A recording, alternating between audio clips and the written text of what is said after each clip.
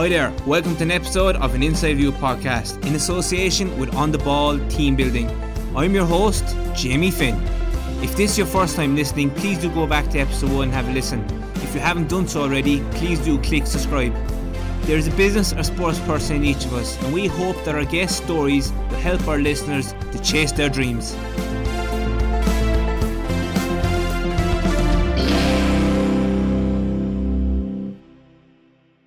Hi everyone, welcome to episode 59 of an Inside View podcast with On The Ball Team Building. Before we go any further, we'd like to give a big shout out to GRG Sports and Vintry Harbour Asset Management for the continued support. We really appreciate it, guys. This week we're delighted to be joined by former Bohemians and current Sacramento Republic centre back Dan Casey. At the age of 23, with over 100 appearances in the League of Ireland, Casey decided to join the California Bayside earlier this year. Between his time at Sunderland, playing in the League of Ireland, these Dublin derbies and the move to Sacramento Republic, we have a huge amount to cover, so let's bring him on. Hi Dan, welcome to the Inside View podcast. How are you keeping? Hi Jamie, thanks very much for having me. I'm good. I'm keeping well, thank God. As we're recording this now, you're after a couple of hours session. It's lunchtime over there, isn't it? Yeah, it's different to Ireland anyway. It's midday now, just finished training this morning, and now just to rest and recover now for the rest of the day. You have the rest of the day off, have you? Yeah, so we get in early in the mornings because it's quite hot. So we start our trainings 9 o'clock and we'll finish by 11, and then we have our lunch there and then sort of rest and recover for the rest of the day. Oh, good. And what would be a normal week over there? Like it is full time, isn't it? Or am I just... It is full time. Yeah, it's full time. Yeah, so normal week we would start. Obviously, Monday we'd come in. We train on a Monday 9 o'clock. We'll be out in the pitch. We do our active recovery for the players that played on a Saturday, and then for the lads who haven't played, they do a proper training session. Then on Tuesday we do a team session at 9 o'clock. We'd have gym straight after at about 12. And then we'll be off for the evening. Wednesday will be similar. We do training in the morning, and then you do you might do a bit of stretching in midday around 12 o'clock after your training. Thursday, we depending on what day our games are, it would either be Wednesday or Thursday we'd have off. So maybe if we had a game on a Sunday, it'd be Thursday off, and then we'd be in Friday, Saturday. Saturday would be a day of travel. So because over here it's not like we're playing in Ireland. Like most of I think every fixture we play, apart from Oakland, which would be the closest, we'd have to fly. So it's a lot of traveling. Like it's not like in Ireland where you're playing. There's 4 teams in Dublin and it's a 10-minute trip in a car to the away stadium. It's quite a lot of travel, to be fair. But no, it's good. You're seeing a lot of the country. We only play in the West Coast. So I'm seeing San Diego, LA, all of probably some of the nicest parts of America, which is very lucky. And the weather over here, it speaks for itself really. It's 30 mid-30s every day nearly. So it's different to Ireland, all right. But no, I'm enjoying it. It's going good. But good. And you're over there so probably about 6 months, are you? When you went over in January, was that? I went over February. That was a bit of a disaster because I had to go to Poland for 2 weeks because I couldn't get my visa from Ireland. Ireland weren't allowing visas to go to the States. So I went to Poland for 2 weeks. I got my visa there and then went straight from Poland to America. And I've been here for 5 months. And that must have been, was it stressful, traveling to another country? And did you have to apply for the visa there, or could you do it in Ireland? The club all sorted that for me. So I think I arrived in Poland on a Tuesday night and I had my visa appointment at 9 o'clock on the Wednesday morning. And then they obviously keep your passport. So they had my passport for a couple of days. And it took about 10, 11 days for it all to be completed. And then I got a flight from Poland, went to Germany to America. And then I've just been here since. Jeez, happy days. No, it's you were lucky to get out of Ireland because it's it's kind of stop-start since then, really. Yeah, it was difficult because obviously I left and Ireland was coming good at Christmas, and obviously they had the rise again in cases and the country went back into lockdown. So I thought it wouldn't have been a problem from getting a visa from Ireland, but obviously I was lucky that I could go through Poland to go that way because I know a few lads, like one of the lads on my girls team, he was supposed to go to college and he couldn't get his visa in time, so he's only going over in this September. So he missed the whole semester just because he couldn't get the visa, which was frustrating. And I was lucky that I could go through Poland. And in fairness to the club, they were great for sorting that out. Jeez, yeah, no, you are definitely. And like when you landed over there, like to date, what has been the biggest adjustments? How have you Found it? The time difference was tough. Obviously we're 8 hours ahead here, so like just talking to family and friends, it's fine in the mornings until midday, till about 2 or 3 when everyone starts to go to bed. Over here, you still have the rest of the day, so that was tough at the start because obviously you didn't know a lot of people here, and you couldn't really chat to anyone because nobody was up. So that was tough and getting used to that. Obviously, when you're sleeping patterns a bit all over the place at first, but no, it was. Apart from that, I think obviously the heat now. It's hot in the summer. It's a lot hotter than it would be in Ireland, which I've sort of adapted to. Not too bad because I actually like warm weather. That's not a problem for me really. But yeah, I'd say the time difference was the hardest part. And is there still kind of protocols in place, coming and going and coming from training and going to games around COVID over there? There's a small bit, but not half as much as there was at the start. Like I'm fully vaccinated. I've been fully vaccinated for 6 weeks now, so I've been vaccinated a while.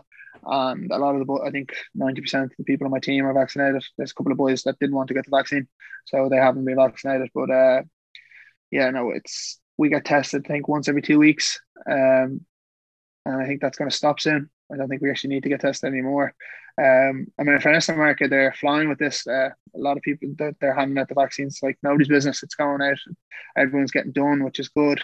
And there's obviously it is still a big thing here, COVID, but it's not half as big as it seems in other countries. Can you bring us back through the past 15 months, I suppose, prior to moving it over to America? You were with Bose. What was that time like, we say, when COVID kicked in?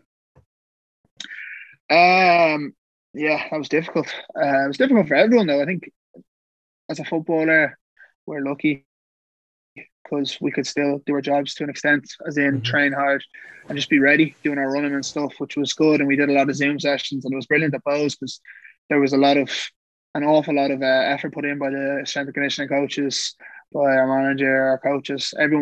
We did a lot of Zoom sessions. They kept us busy, which was good, and kept us mentally right, which was good as well, because a lot of people struggled mentally in COVID times because nobody really knew what was going on. People weren't able to do their job. So just in general, they dealt with it brilliantly. And obviously we got back to training, small side of training after a couple of months, and we were ready because we were working hard by ourselves. And it sort of showed because we kicked on when we got back, and that's a credit to the coaches and the amount of time and effort they put in for us to do our sessions. And it helped us for the rest of the season, I suppose. And Bose they're kind of semi-professional, is it, or is it very much? It's semi-professional, but it's professional mainly every day. It's the evenings instead of the mornings. So a lot of lads in Prentice, they have jobs as well. So they'd be, some of them, I don't know how they do it, because like some days I'd be knackered from training and they're going out to work a job during the day. I didn't work another job. I play football full time, but like some of the lads, I don't know how they do it. They're saints for doing it. Like they're working 9 to 5 jobs, going straight to training, and I'd take it out of you. But I think they're happy with how they're doing it, and Bose obviously facilitate them to do that as well that way. So the way it works, it suits everyone, I think. So it's a good it's full time but labeled part time, I feel. And how did you deal with lockdown? Personally, and I suppose from a psychological perspective. It was tough. To be honest, though, I liked it because I come from a big family. I've got 4 younger sisters and a younger brother, and my mum and dad in the house. It was a busy house, but like that, so that was entertaining. There was a lot of family fights, but all well and good. But no, it was difficult for everyone, I suppose, not getting out. It was tough to see my girlfriend so like everything was tough. But no, I have a great family. I'm luckily enough to have, and got good friends as well. So I was playing a lot of PlayStation with my mates. I saw my girlfriend when I could, and just I sort of kept myself busy with training. So I felt it could have been. Some people dealt with it differently. Obviously because they couldn't do as much as I could. But no, I don't think it was. I didn't think it was too bad. But obviously it wasn't ideal for anyone.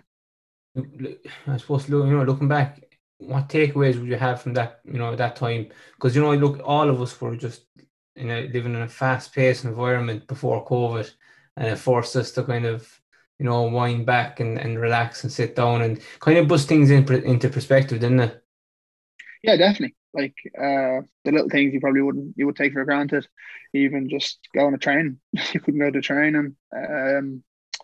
Going to the shops nearly, you couldn't even go to the shops. Like it was just a mad time for everyone, and hopefully we're coming out the right end of it now. Yeah, hopefully.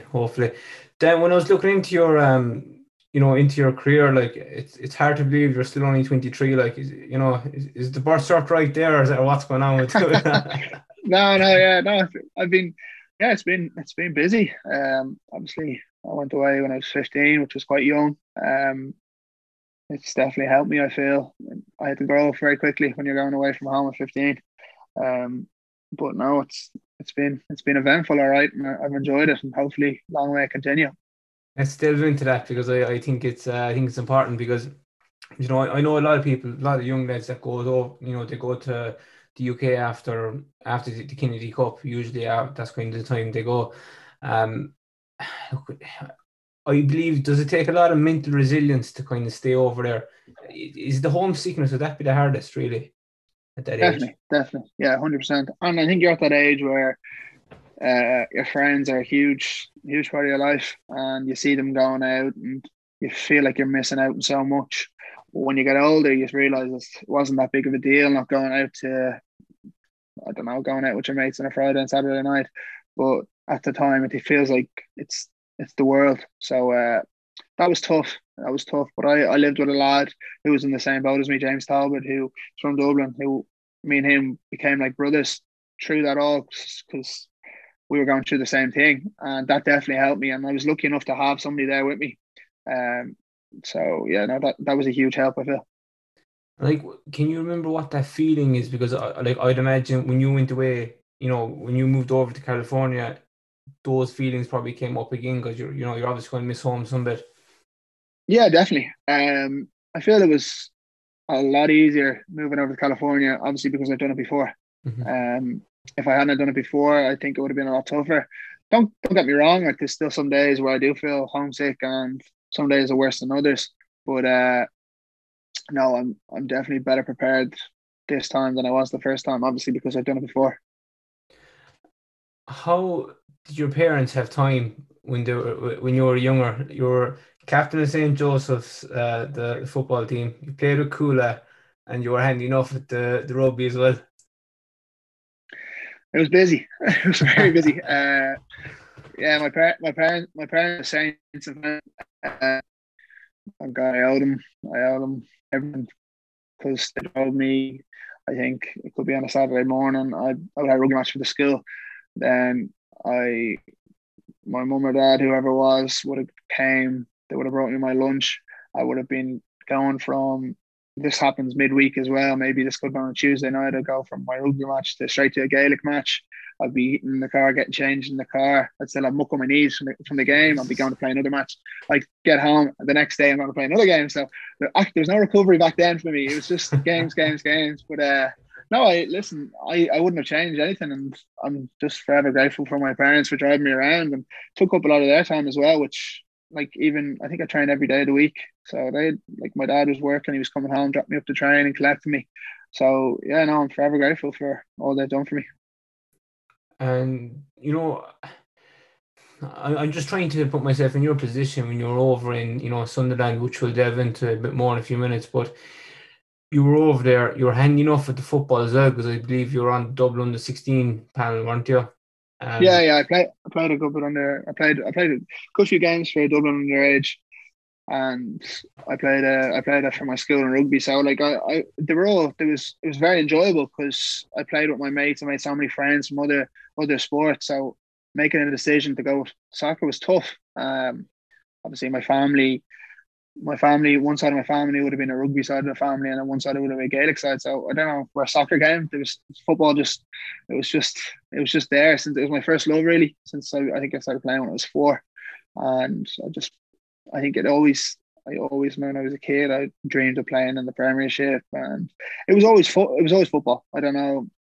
It just always had the priority I feel, and at the end of the day I picked it, and that probably had a effect on me when I was younger, I'd say.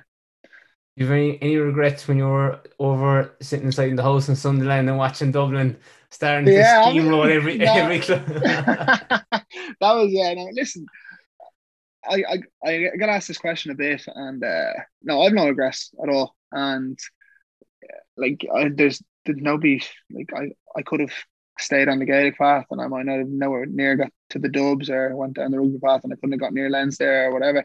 But yeah, no, I get this like my friends slag me about this question. Like, do you wish you still playing Gaelic? Do you wish you still playing rugby? I don't, because I picked this. This was my decision at the end of the day. And obviously, you look at the All Ireland final and you're thinking, "Oh my God, that'd be great to play in that." Or you look watching Ireland playing the rugby and you're like, "Imagine you could play in that." But these are all ifs. Who's to say I could have gone back and I might never have got to that standard? So I'm happy with how I went. I'm enjoying my football career, and hopefully I can keep going and go to the highest level possible. Would you have grown up with Conor O'Callaghan? Would he be the same age as you, or was he a bit older? He was a year older. I'd be good mates with his brother, but I played with him up in Coola because you play mixing the ages mix up a bit, and I played with him growing up, and yeah, he's flying now. Anyway, he's Yeah, doing very jeez. well. Some baller. Uh, Oh my God, uh, unbelievable. Like, and hurling as well. yeah, He's class at hurling as well. yeah. That family is a very talented family. Uh, Jesus. And out of curiosity, because I know your grandfather played with Ireland back in maybe mid 50s, could be, I might have the dates a bit wrong, but he played against England in Twickenham. You know, were you ever kind of swayed down the rugby route because of that? Like, Uh, no, my family are very good. oh, yeah. They always said, whatever you want to do, we'll fully back you. And obviously, you get a bit of slagging. And my granddad, he showed me all his jerseys he wore, and as a kid, you're in awe of this stuff. You're like, this is crazy and whatever. But no, I don't think that. Like, I think if he probably would have loved me playing rugby, but he never really. He says it to me as a joke, but he never really like. It was never forced upon me to pick this decision. They were always very good, and they always backed whatever decision I made, which was definitely helpful. Good, good. No, definitely, definitely. Um, I love asking people this now. Do you think that experiences of your youth shaped you into the person you are today? If so, how? Yeah, 100%. Obviously, moving away at a young age, you have to sort of Mm, grow up quickly. And playing lots of sports. It's brilliant. I can't advise it anymore. I think all children should play as much sports as possible. Um, yeah, and then make a decision when needs be. When you get old enough where you have to go down for, and then you have to go that path. But yeah, no, it definitely did. It all different. There's the respect of some sports, the discipline. There's all different stuff, and yeah, it definitely shaped me to who I am today, I think. Looking back now, what skills would you say that you learned or you took from playing Gaelic and rugby that benefit you or does benefit you on the soccer field? Yeah, we're gonna have a joke with my mates about this. Definitely the my aggressive side came from rugby, I think, and my athletic side came from Gaelic. And obviously, you take different things. So, like if you're jumping for a high ball in Gaelic, it's the same for headers, or you're going into a tackle in football, it's the same as going into tackle in rugby. So you take different things, and different sports help in different ways. So yeah, no, I think there's little things from all sports that you can learn, and they all sort of help you hopefully get to wherever path you want to go at the end. I saw that John Egan said it before, and playing Gaelic, you go abroad into say England, you're a bit more aggressive. You're used to using your body. You know how to use your body a bit more. yeah, that's very true. And then if you got rugby added into that as well, so yeah, it's brilliant. I can't advise it as much. Like my little brother, who's he's only young now. He's starting to get into all different. He's playing football at the minute. He's playing Gaelic. He's playing hurling, and I'm delighted to see him playing as much sports as possible because for my kids, hopefully they'll do the same. And it's brilliant because you definitely just learn so much from all different sports. Yeah, no, definitely from personal development perspective for the kids, and it's making friends and teamwork and communication skills. It is Yeah. definitely very important. Um, this is gas. Like I remember watching this at the time, but the penny only dropped when I was researching again there a couple of days ago. You were a bit of a celebrity back in 2014. Yeah, God, I still get slagged today about this, but yeah, no, it was great. It was it's just football scholars. It was at the time I was going to England quite a lot for trials, and Setanta Sports at the time filmed a documentary called Football Scholars and had different people. Had John Egan, he was involved. Another one of my friends, Graham Kelly. There was a lot of people involved. It was going through like different stages of football scholarships. So obviously getting one in the middle of one and finishing up one. So it was a good show. It was a very good show. I was in the first episode and I was a bit mad as a 14, 15-year-old lad having camera crew following you around, coming into the house. It was a bit surreal, to be honest. And I get a bit of slagging off my mates for it. But no, it was good. I enjoyed it. And it was funny watching it when you sort of felt like a little celebrity at the time. It was good. I enjoyed it. How did that opportunity come about? Did they just pick you, or was it something you kind of applied for? No, they picked me. I didn't. To be honest, I would never have applied for it because just I didn't have the time.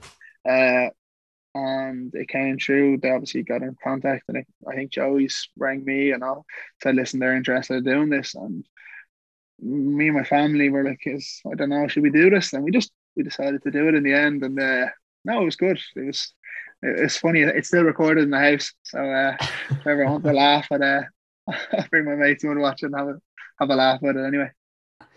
It was very interesting. I actually rewatched it as well when I was doing the research, and very, very interesting. Like it gave a great insight into even your mindset back then. You knew what you needed to do, you did it, and for some look, you came across in the camera. You weren't nervous at all. Maybe you were.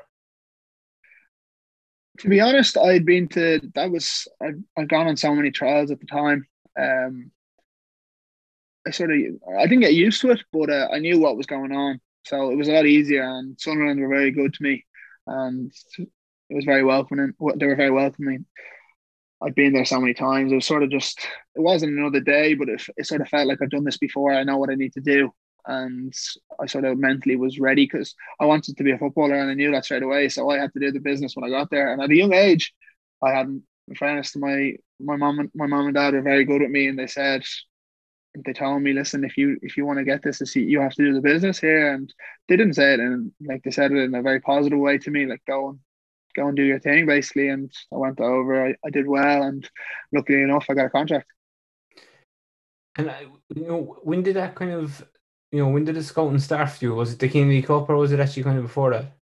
Yeah, no, the Kennedy Cup was the first time I got scouted. I went on trials after that. There was three clubs. I went to Liverpool, Celtic, Leicester, Wolves, and Sunderland, and it ended up coming down to Leicester, Sunderland, and Wolves. They were the three clubs that offered me contracts, and that was a tough decision.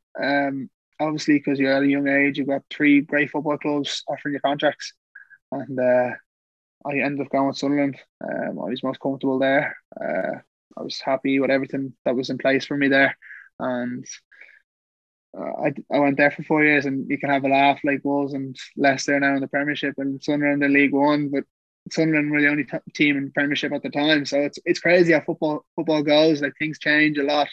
So you're laughing now. Like Leicester went on to be champions, the Premiership champions, and now Sunderland are in League One. But I'm sure they'll be back. But it's football. Yeah, it's mad.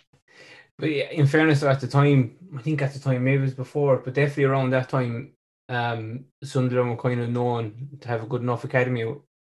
They have a great academy, and the facilities over there are incredible. They're out of this world, to be honest. They've got pools, so many pitches. The pitches are perfect. They're like carpets.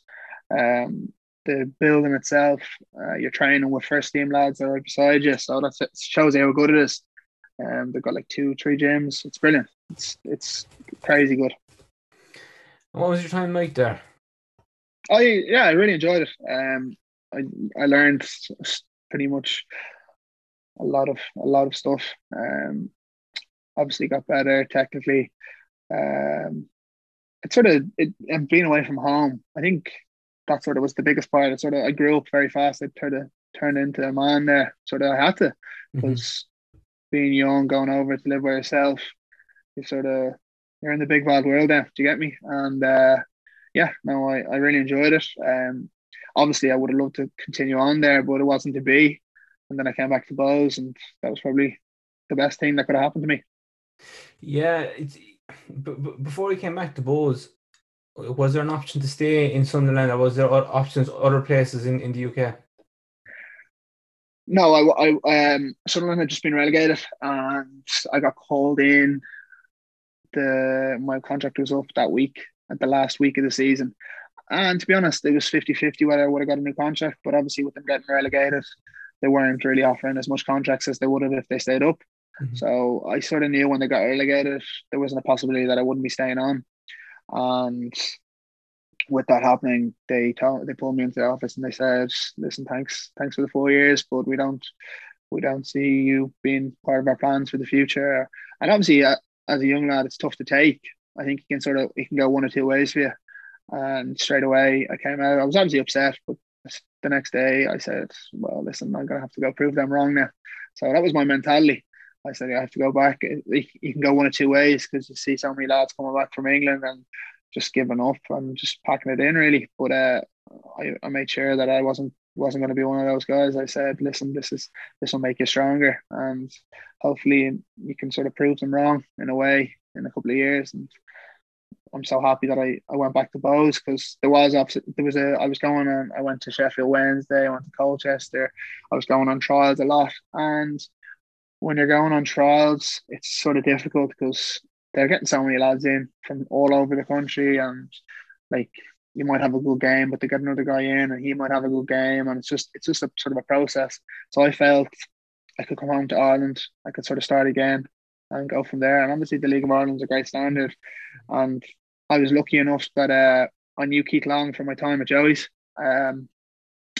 He sort of knew me as well, which was good. So it actually didn't happen that way. I was training with Bray. I was going to sign for Bray, but Bray were having financial troubles. I was with Bray as soon as I came back. So I literally came back. I took 2 weeks off and I was straight in training with Bray. I was very close to signing for Bray, but Bray had financial troubles, so they couldn't offer me a contract. And Keith actually didn't know I'd came back from England. He thought I was still there, so he was shocked to hear I came back. He took me in. I played a game with them, and he offered me a contract the next day. So I signed for Bows in the end. Yeah, so that sort of went from there. That went very well for you, didn't it? The way it kind of worked Yeah, out. it worked out brilliantly. Yeah, I'm very grateful that Keith's brilliant like that. In fairness, he gets the lads who came back from England, and you've seen so many lads. He's sort of given opportunities, and he, like, a lot of lads have done well for him, which is good. But he's definitely great. Keith and Trevor, for that matter, like, they're both brilliant at sort of getting you to love football again, and then teaching you a lot of stuff. Like, I probably learned more with Bows than I did in my 4 years in Sunderland, which is crazy. Why would that be? Just because it's kind of more personal touch, is it? Rather than No, I think men's football you can't replicate, because underage, I played countless games for under 18s, 23s, and I thought I played very well in a lot of them. But it's just different when you get into the men's environment. People are trying to put food on the table for their families, and it's serious. And you can't replicate that. I don't think it's like, it matters a lot more when you play like men's football to when you don't. So yeah, it's just, that was probably the biggest change. And initially it was, I played, I didn't actually, it took me a while to break it. I played the first game, and then I sort of got an injury, took me a while to break back into the team, but then I sort of once I got up and running, I think Keith and Trevor definitely helped me. So like at first, obviously I played my debut. I think it was in Finn Harps. I did quite well. I got an injury against Derry the next game, and then I was getting back fit. I couldn't break into the team, and then I sort of towards the end of the season I did quite well, and then it just filtered into the next season, and I sort of went on from there. And at the same time, you were doing a college course, were you? Was that you? I was Yes, I did a personal training. In fairness to the PFAI, they sorted that out. They sorted it out for me. They sort of got a scholarship system in place for me, which was brilliant. That kept me busy, and obviously with Bows being not part time but training in the evenings, I could study during the day, which was brilliant. And I haven't actually used the qualifications I have. Luckily enough, I haven't had to use them, but it's brilliant that I have that. So I could like at the time I was very interested in the gym, and the PFAI were great to sort that out for me. And I did a course with Savannah College, which is a very good college, and that was brilliant. I had that sort of to lean back on, which was good because I did college in England, which is I did basically the equivalent of A levels. I did extra education. You have to go through an education system over there. So I had a bit, but I obviously wanted to get more education because with what I had, it couldn't get me into college straight away. So I had to do a bit more. So I was always sort of looking. My mum and dad are good like that. They were like, "Listen, you have to have your education. You have to be ready because you don't know what you could get an injury. Touch wood, I don't, but like anything can happen." So yeah, it's just that was brilliant that I had that, and sort of weirdly enough, it sort of takes your mind off football a bit, which is good because you're like this, you're training in the evenings, but you got your college during the day, which was great, and I enjoyed that. And yeah, so that sort of that happened. Where in Dublin were you doing that? That course? That was online. So that was actually that was online. It was based in Tipperary, so I have to go to Tipperary twice a month. And Keith was good with it. I think it was Saturdays, so I played on Fridays, which was good. So I could just go on the Saturday, and I go there probably. I think it might have been once a month, and that it was great. Yeah, you're lucky though, in fairness, because you see a lot of young guys going over, and education it wouldn't be a priority. And unfortunately, when they come back, then they're kind of left with nothing. If they come back maybe 2 or 3 years later. But you're lucky that your parents were adamant that you get some bit of education. Oh yeah, that was part of them letting me go. To be honest, they said, "Listen, we obviously we would love you to go, but you have to keep that up. If you don't, like your education is probably the most important thing." And I'm glad they did that. So for me, doing extra education over there was brilliant. And luckily enough, I haven't had to fall back on that just yet, but I will. Like everyone's gonna have to. Like football career only lasts so long, so I'll definitely look for topping up my qualifications as the years go on, and hopefully when I'm done football, I'll be able to get a job happy and easy enough. I think there's a new. I'm not at the time when Brexit happened. There was supposed to be legislation put into place that they were saying that Irish young lads couldn't go over until they're about 17, 18. I think it's 18 maybe. Do you think that's a good thing? It's different. It's tough, is it? Yeah. It's tough. It's tough. You ask a 15-year-old lad if he wants to go over, you're only going to get one answer of him. So personally, my experience, I enjoy it every time. But you look at these lads who go through the League of Ireland and they get over and they go straight into the first teams, which is probably a better way of doing it. But yeah, no, I think if you give the 15 or 16-year-old lad an opportunity to go and play in England, he's only going to give you one answer, I think. So it's different for every person, I think. You were with Sunderland for 4 years. Lads you would have played with or would have grew up with there, where they know a lot of them. I know instead of going through all of them, but roughly where have a lot of them went? Yeah, so I played with James Talbot would be probably my best pal over there. We lived with each other for 4 years, so we're very close. We're still close, very very close now. He's playing with Bows right now, so it's funny. He came back from England the year after me, and he signed for Bows the year I went to Cork.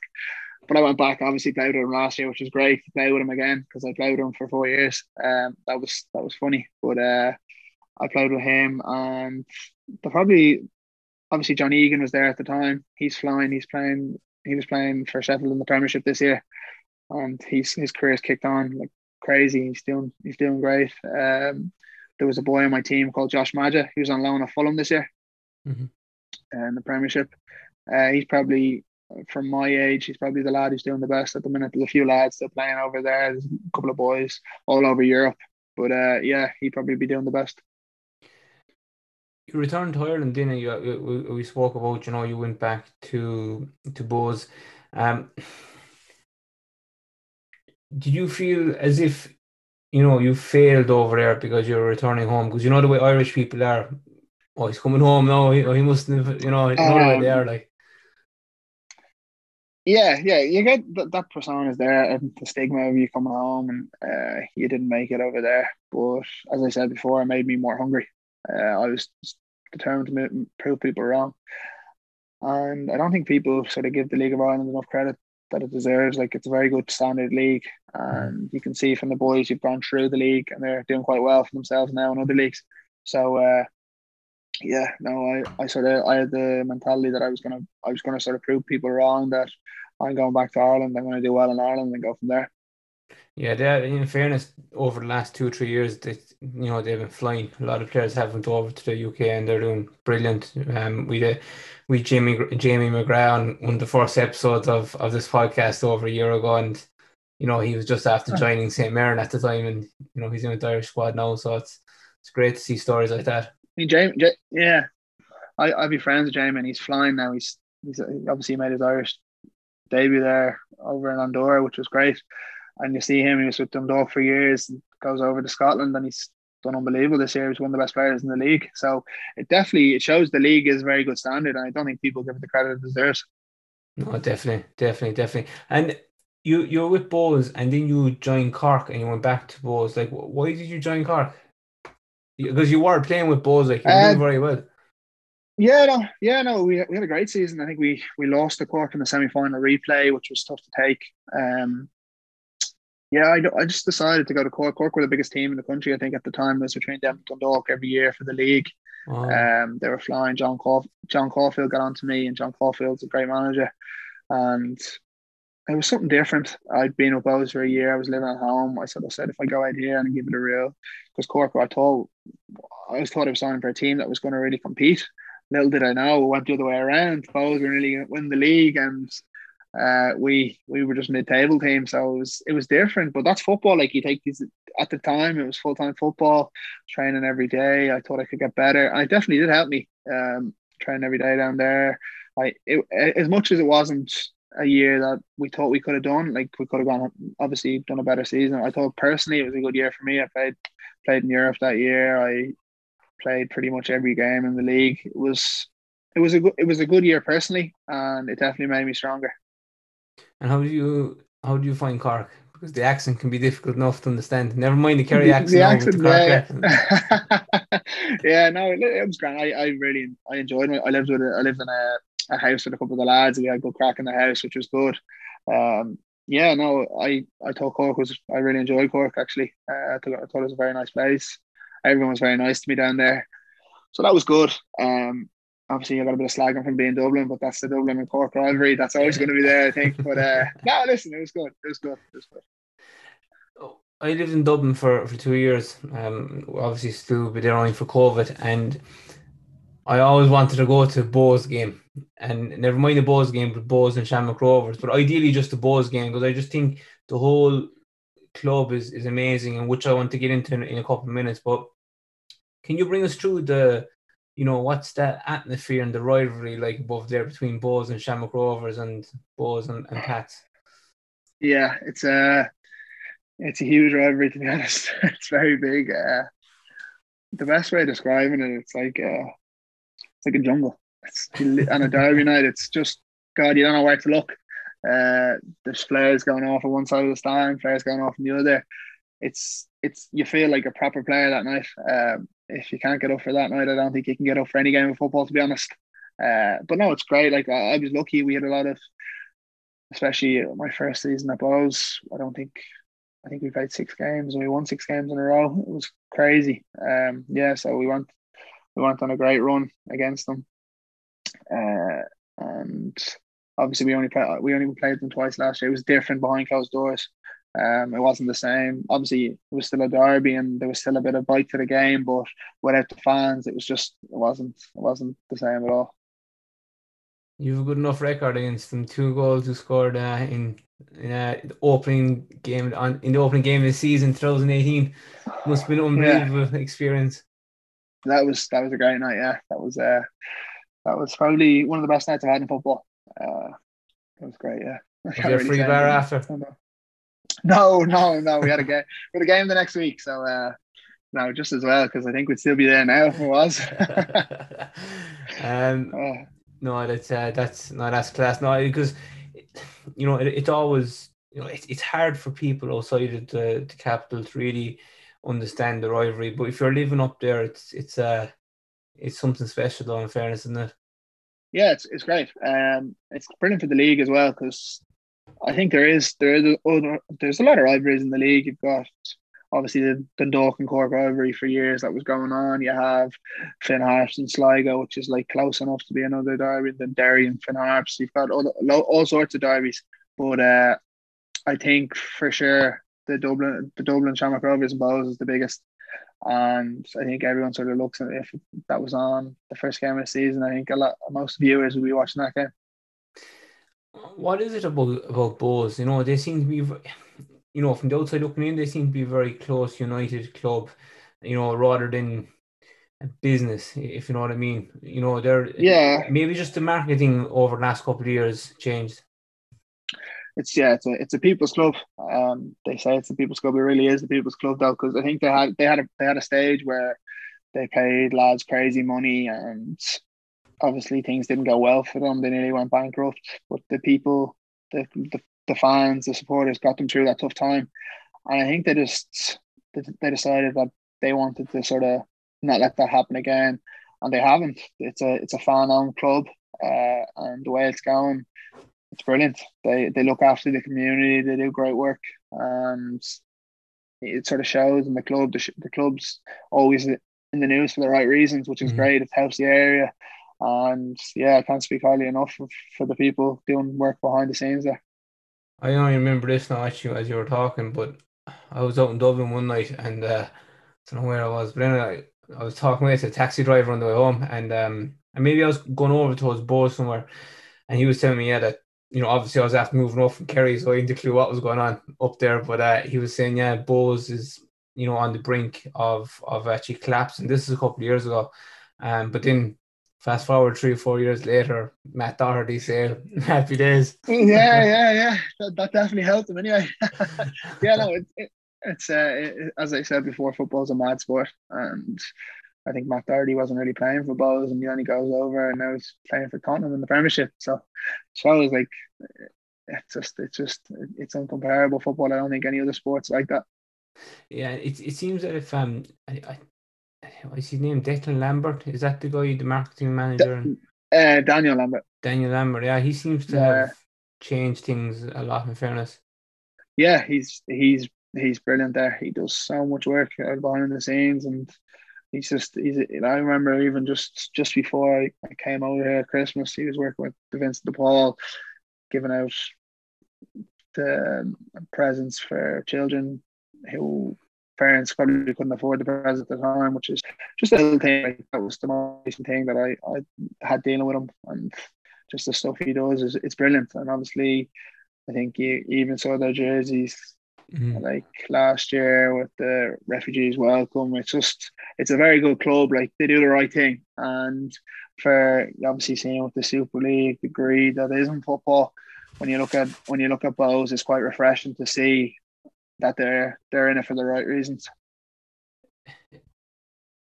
It's something like it actually out of all the jerseys in the League of Ireland, the Bows one always seems to be in the media, and it's absolutely amazing. I think maybe it's because of the time they did the Bob Marley. Is it Bob Marley that was in the Yeah, yeah, some yeah. I marketing haven't even stunt watched that there? yet, but I've seen it.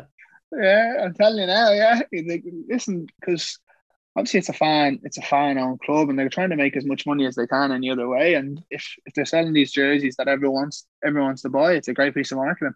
and you have to look at it that way. So yeah, it's fair dues to them. Yeah, no, in fairness, their jerseys are really, really nice. I must get one over for my travels. So it's something I must I must Yeah, there get. you go. Yeah, exactly. Yeah. I'd like to get an insight into, you're in the League of Ireland for 3.5 years. When you're on the match day squad, you'd have started 80%, 86% of the games during that period.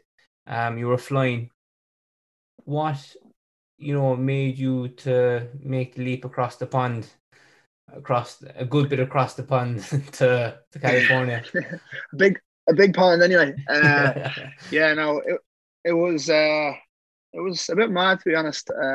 Because I was chatting with my agent at the time, and I just felt it was the right time for me to move. Whether that was going to be in England or Scotland or wherever it was. And this came up, and I chatted to my family about it, and I just decided it was a move that I couldn't say no to. A club that was looking great ambition to go into the MLS, playing in the USL, which is a great standard. It was a change of scene for me, something different.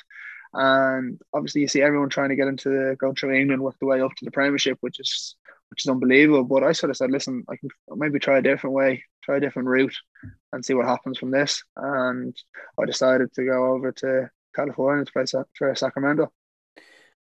Would it be the plan to stay over there, for the foreseeable, or do you think, would you like to kind of get back to Ireland and the UK eventually? I'm going to be honest with you right now. I have no idea what the future has for me. I just want to get on with this season, do well this season, and see what happens from there. Really. No, that's fair enough. I suppose, look, it's very hard to Yeah. predict or to commit to anything during COVID as well. You just don't know what's around the corner. The season could be called You off. You don't. never know. Yeah, listen. It's just I think I've always lived by this way. If you do the business on the pitch, everything sort of takes care of itself off the pitch. So if I do well this year, who knows where I could be? I could go anywhere. So just that's how I sort of I think anyway. Yeah, kind of controlling the controllables, isn't it? Yeah, so like if you play well, like if you play well, you're always going to have options. But if you don't play well, the options get smaller. So yeah, I think it's sort of if I do the business on the pitch, I'm sure everything will take care of itself. You've been playing with with Sacramento Republic, and just recently there you played against Phoenix Rising. You scored your first goal. How did it feel to kind of, we say, get that monkey off your back, because you have a powerful header? Oh my God, I was looking at YouTube, and the goals you've been scoring was unbelievable. Jesus. Yeah, yeah, no, so I've got a few anyway, but it was it was annoying because obviously we lost the game, so the goal doesn't really stick in the memory as well as it should. Because obviously when you score a goal, it's supposed to be great, but to be honest, it didn't. It didn't because we didn't win the game. But it was nice to get a goal. We played the stadiums are nearly full now again. There was nearly 10,000 at the match, so the atmosphere was brilliant. Scoring a goal is always nice, but unfortunately, it wasn't a goal that sort of helped us get a win, which is the bigger and more important part of the game. So I don't know. Hopefully, we can get a goal next time and we can go on a win, and that one will live longer in the memory, I think. No, exactly. No, definitely. It must be difficult at the moment, when you can't get can't just get over the line, and obviously that filters down in the team morale, and all that is low. But hopefully that will turn in the not too distant future. Exactly, yeah. So we've got a game. We're playing San Diego this Saturday. So hopefully, if we get a win there, we're gone from there, and then just take one game at a time because it's different over here. It's the playoff system. So the top four of the league will go into a playoff. So it's not like you have to win the league. It's you get into the top four and then it goes to the knockout stage. So it's different. That's the different part. And there's no relegations here or promotions. So just sort of you want to get into the playoffs and then sort of like a cup competition after that, which is interesting. I've never experienced something like that. Obviously, I played in cups and I played in leagues, but like this is like 2-in-1 really. So yeah, it'll be entertaining. So hopefully we can go on a nice run now to the end of the season and then go from there and do well in the playoffs and see what happens. And I think it's the case in the MLS, but it might be as well in the USL. USL, isn't it? Is that the USL, yeah. USL, yeah. That's the USL Championship, yeah. Yeah, will your conference play the other conference as well then? Is that the way it works out? We will. So the top. There's eight this year. It's been different because there's 8 teams in our league. The top 4 of the 8 will go into playoffs, and then they'll play against. They see there's 4 conferences, and you win your conference, you play against another conference, and then I think how it normally works is the West plays against the East in a conference final to see who's the overall champion. Oh, But yeah, so it's a bit different this year with COVID, but it'll still be the same sort of outcome. The 2 best teams in each side of the country will play in the final, and then whoever wins that will be the champions. what has been the biggest challenge, moving over to Sacramento? The time difference for sure. It's 8 hours ahead, so you've got the evenings where you finish training, you've had your dinner, and you're just chilling, watching the telly or whatever, and you've got nobody to chat to because it's 3 or 4 in the morning and everyone at home's asleep. But that was obviously at the start that was harder, but now I've got used to my surroundings. I go play a good bit of golf, so that keeps me busy. I chat to the lads and stuff like that. So it's fine now, but at the start when I moved over first, that was tough. Now I'd say the new biggest challenge is the heat. Like some days it's getting up to 40 degrees, so it's crazy. It's crazy heat over here. I don't think people know how hot it is, but yeah, it's crazy heat. I like the warm weather, but this weather is very warm. So it's different. It's difficult when you're playing in it, but we try nice and early in the mornings to avoid the heat, which is good. So yeah, no, I'd say the heat's probably the biggest difficulty at the minute. Is there any more Irish with the club? I think there's 2 guys from Cork, is there? Yeah, yeah. There's the Colin Valvey. He's a Cork man. So we have a laugh at that. The Dublin and Cork rivalry is still there anyway. So we have a bit of joking and slagging, and the manager is from Wolves. So those lads have been very good with me. They've helped me, so they know with the time difference and stuff like that. So and we chat about if the Premiership's on, we chat about that, and we haven't the All Ireland hasn't started yet, but when the All Ireland happens, me and Colin will have a laugh. I think we'll have a bit of joking and slagging. But I got a good slagging on the manager when Ireland beat England in the rugby, so that was a good one to have on. Oh, that's good. No, at least stuff like that's kind of making it, feel more kind of homely and things like that. It's helping with the whole situation. Yeah, definitely. Yeah, I think that's it sort of gets rid of the homesickness a bit, having a bit of a laugh at what's going on back home anyway. Then do you practice any visualization or visualization or goal setting and stuff like that? I have obviously goals. I don't do visualization, to be honest. It works for other people. I just haven't. It just wouldn't be for me, I don't think. But no, I definitely have goals. I chat to my family about my goals, where I want to be and how I want to do it. But I sort of take one game at a time. Is my obviously first goal and for every game. So I deal with every game differently. If it's whoever I'm playing, whether I'm playing against a big striker, I know what I have to do, or I'm playing against a small striker. It's sort of all games are different and who you're playing as well. But yeah, so obviously I have my mentality for every game is the same, but dealing with different players, you sort of have to prepare differently. But no, yeah, so I think sort of I don't visualize, but I definitely have goal setting. Would you kind of visualize any bit in your head about possible plays? Yeah, I talked about we talk tactics and what could happen, but they'd be done during the week and how maybe other teams play and what other strikers like to do. I have to sort of look at video and stuff like that, so I know what's going to happen in a game. But yeah, no, I obviously there's a small bit of visualization, but it wouldn't be big for me, I don't think. To date, who's been the biggest influence on your career? My parents, I'd say, yeah, my parents. I wouldn't probably be where I am if it wasn't for them, because they took me to all the trainings. Obviously, the coaches I had growing up were all brilliant. My coaches in Ireland, coaches in Sunderland, everyone. Obviously, the coaches here, they've been a huge help. But if it wasn't for my parents, I wouldn't be here, I don't think. It's probably a hard question now for you to answer, because you're still so young in your career. But I'm not retiring you, because I've said this to people before, and it sounds like I'm retiring them. Like, but when football, when your football soccer career comes to an end, what do you think you'd like to do? Or like, yeah, what do you think you'd like to do?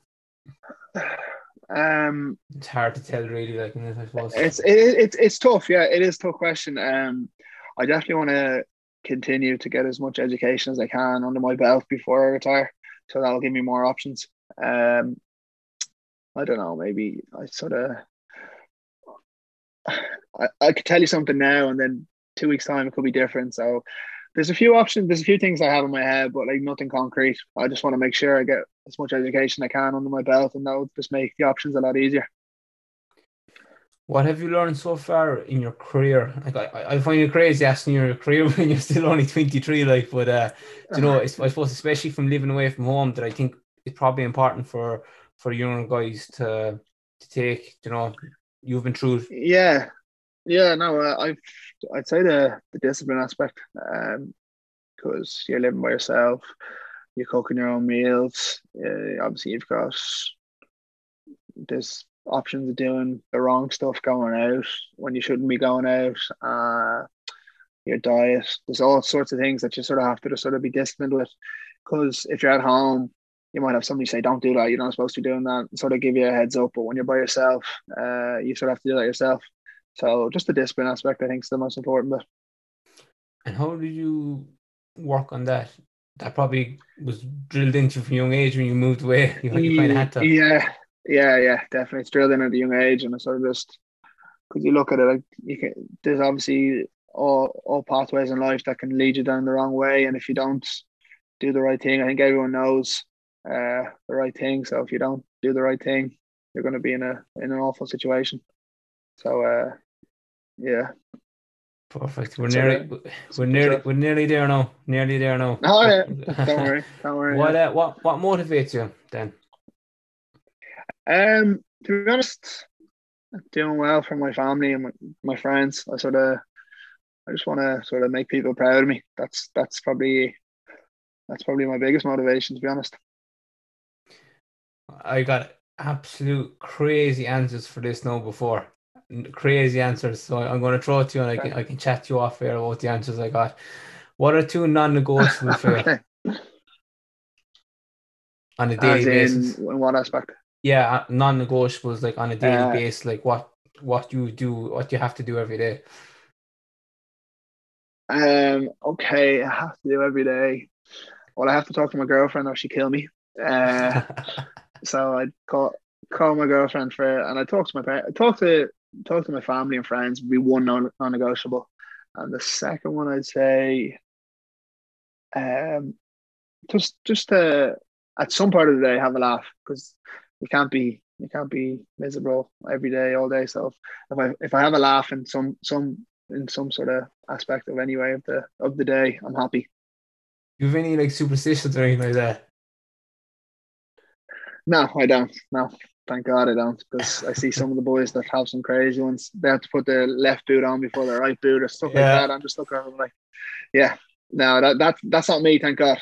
yeah, that is one of the non-negotiables I heard, and I was like, oh, but like it has to be left sock, left boot, like left sock, left shoe. It's crazy. Yeah, it's crazy. Yeah, I don't know how these people do this, but listen, that's what they do anyway. So if it works for them, it works for them. True, yeah, true. Is leaving a legacy important for you down the line? It's probably hard to answer now. It's probably something maybe down the line you probably look at more. To be honest, yeah, to be honest, I haven't thought of that. To be honest, I think if you you do well, that's going to happen. But yeah, no, I wouldn't be. That's not a priority of mine. To be honest, I think if I'm older, I might think of that maybe more. But at this age, no, I don't feel like I have to leave a legacy or anything now.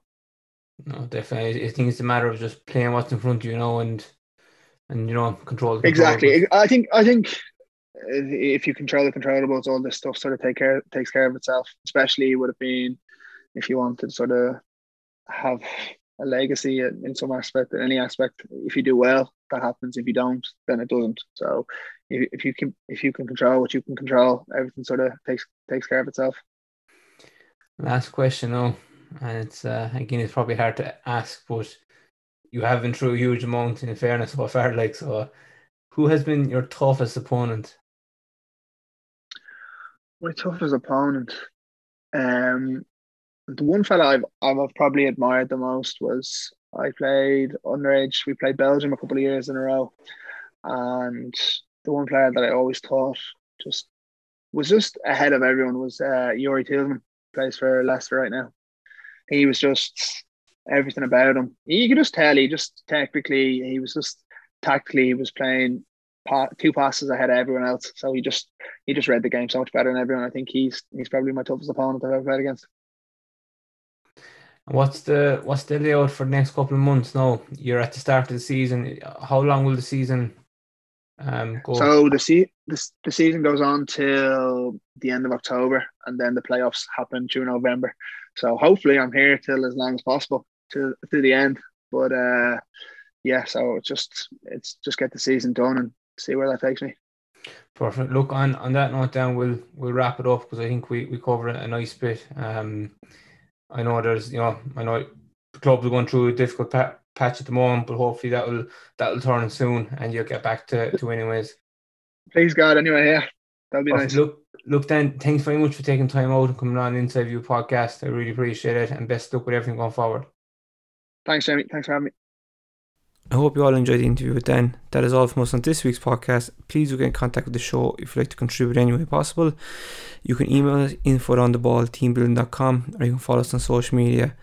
Over on Instagram, it's @_ontheballteambuilding. Over on Facebook, it's On The Ball Team Building. Over on Twitter, it's @we'reontheball2. That is digit 2. We're on TikTok, On The Ball Team Building, and we're also on LinkedIn, On The Ball Team Building. Have a lovely week, and be sure to tune in again next week. We have another exciting guest. Till then, stay safe and remember, cred unat féin. Talk to you all soon, and thank you all for listening.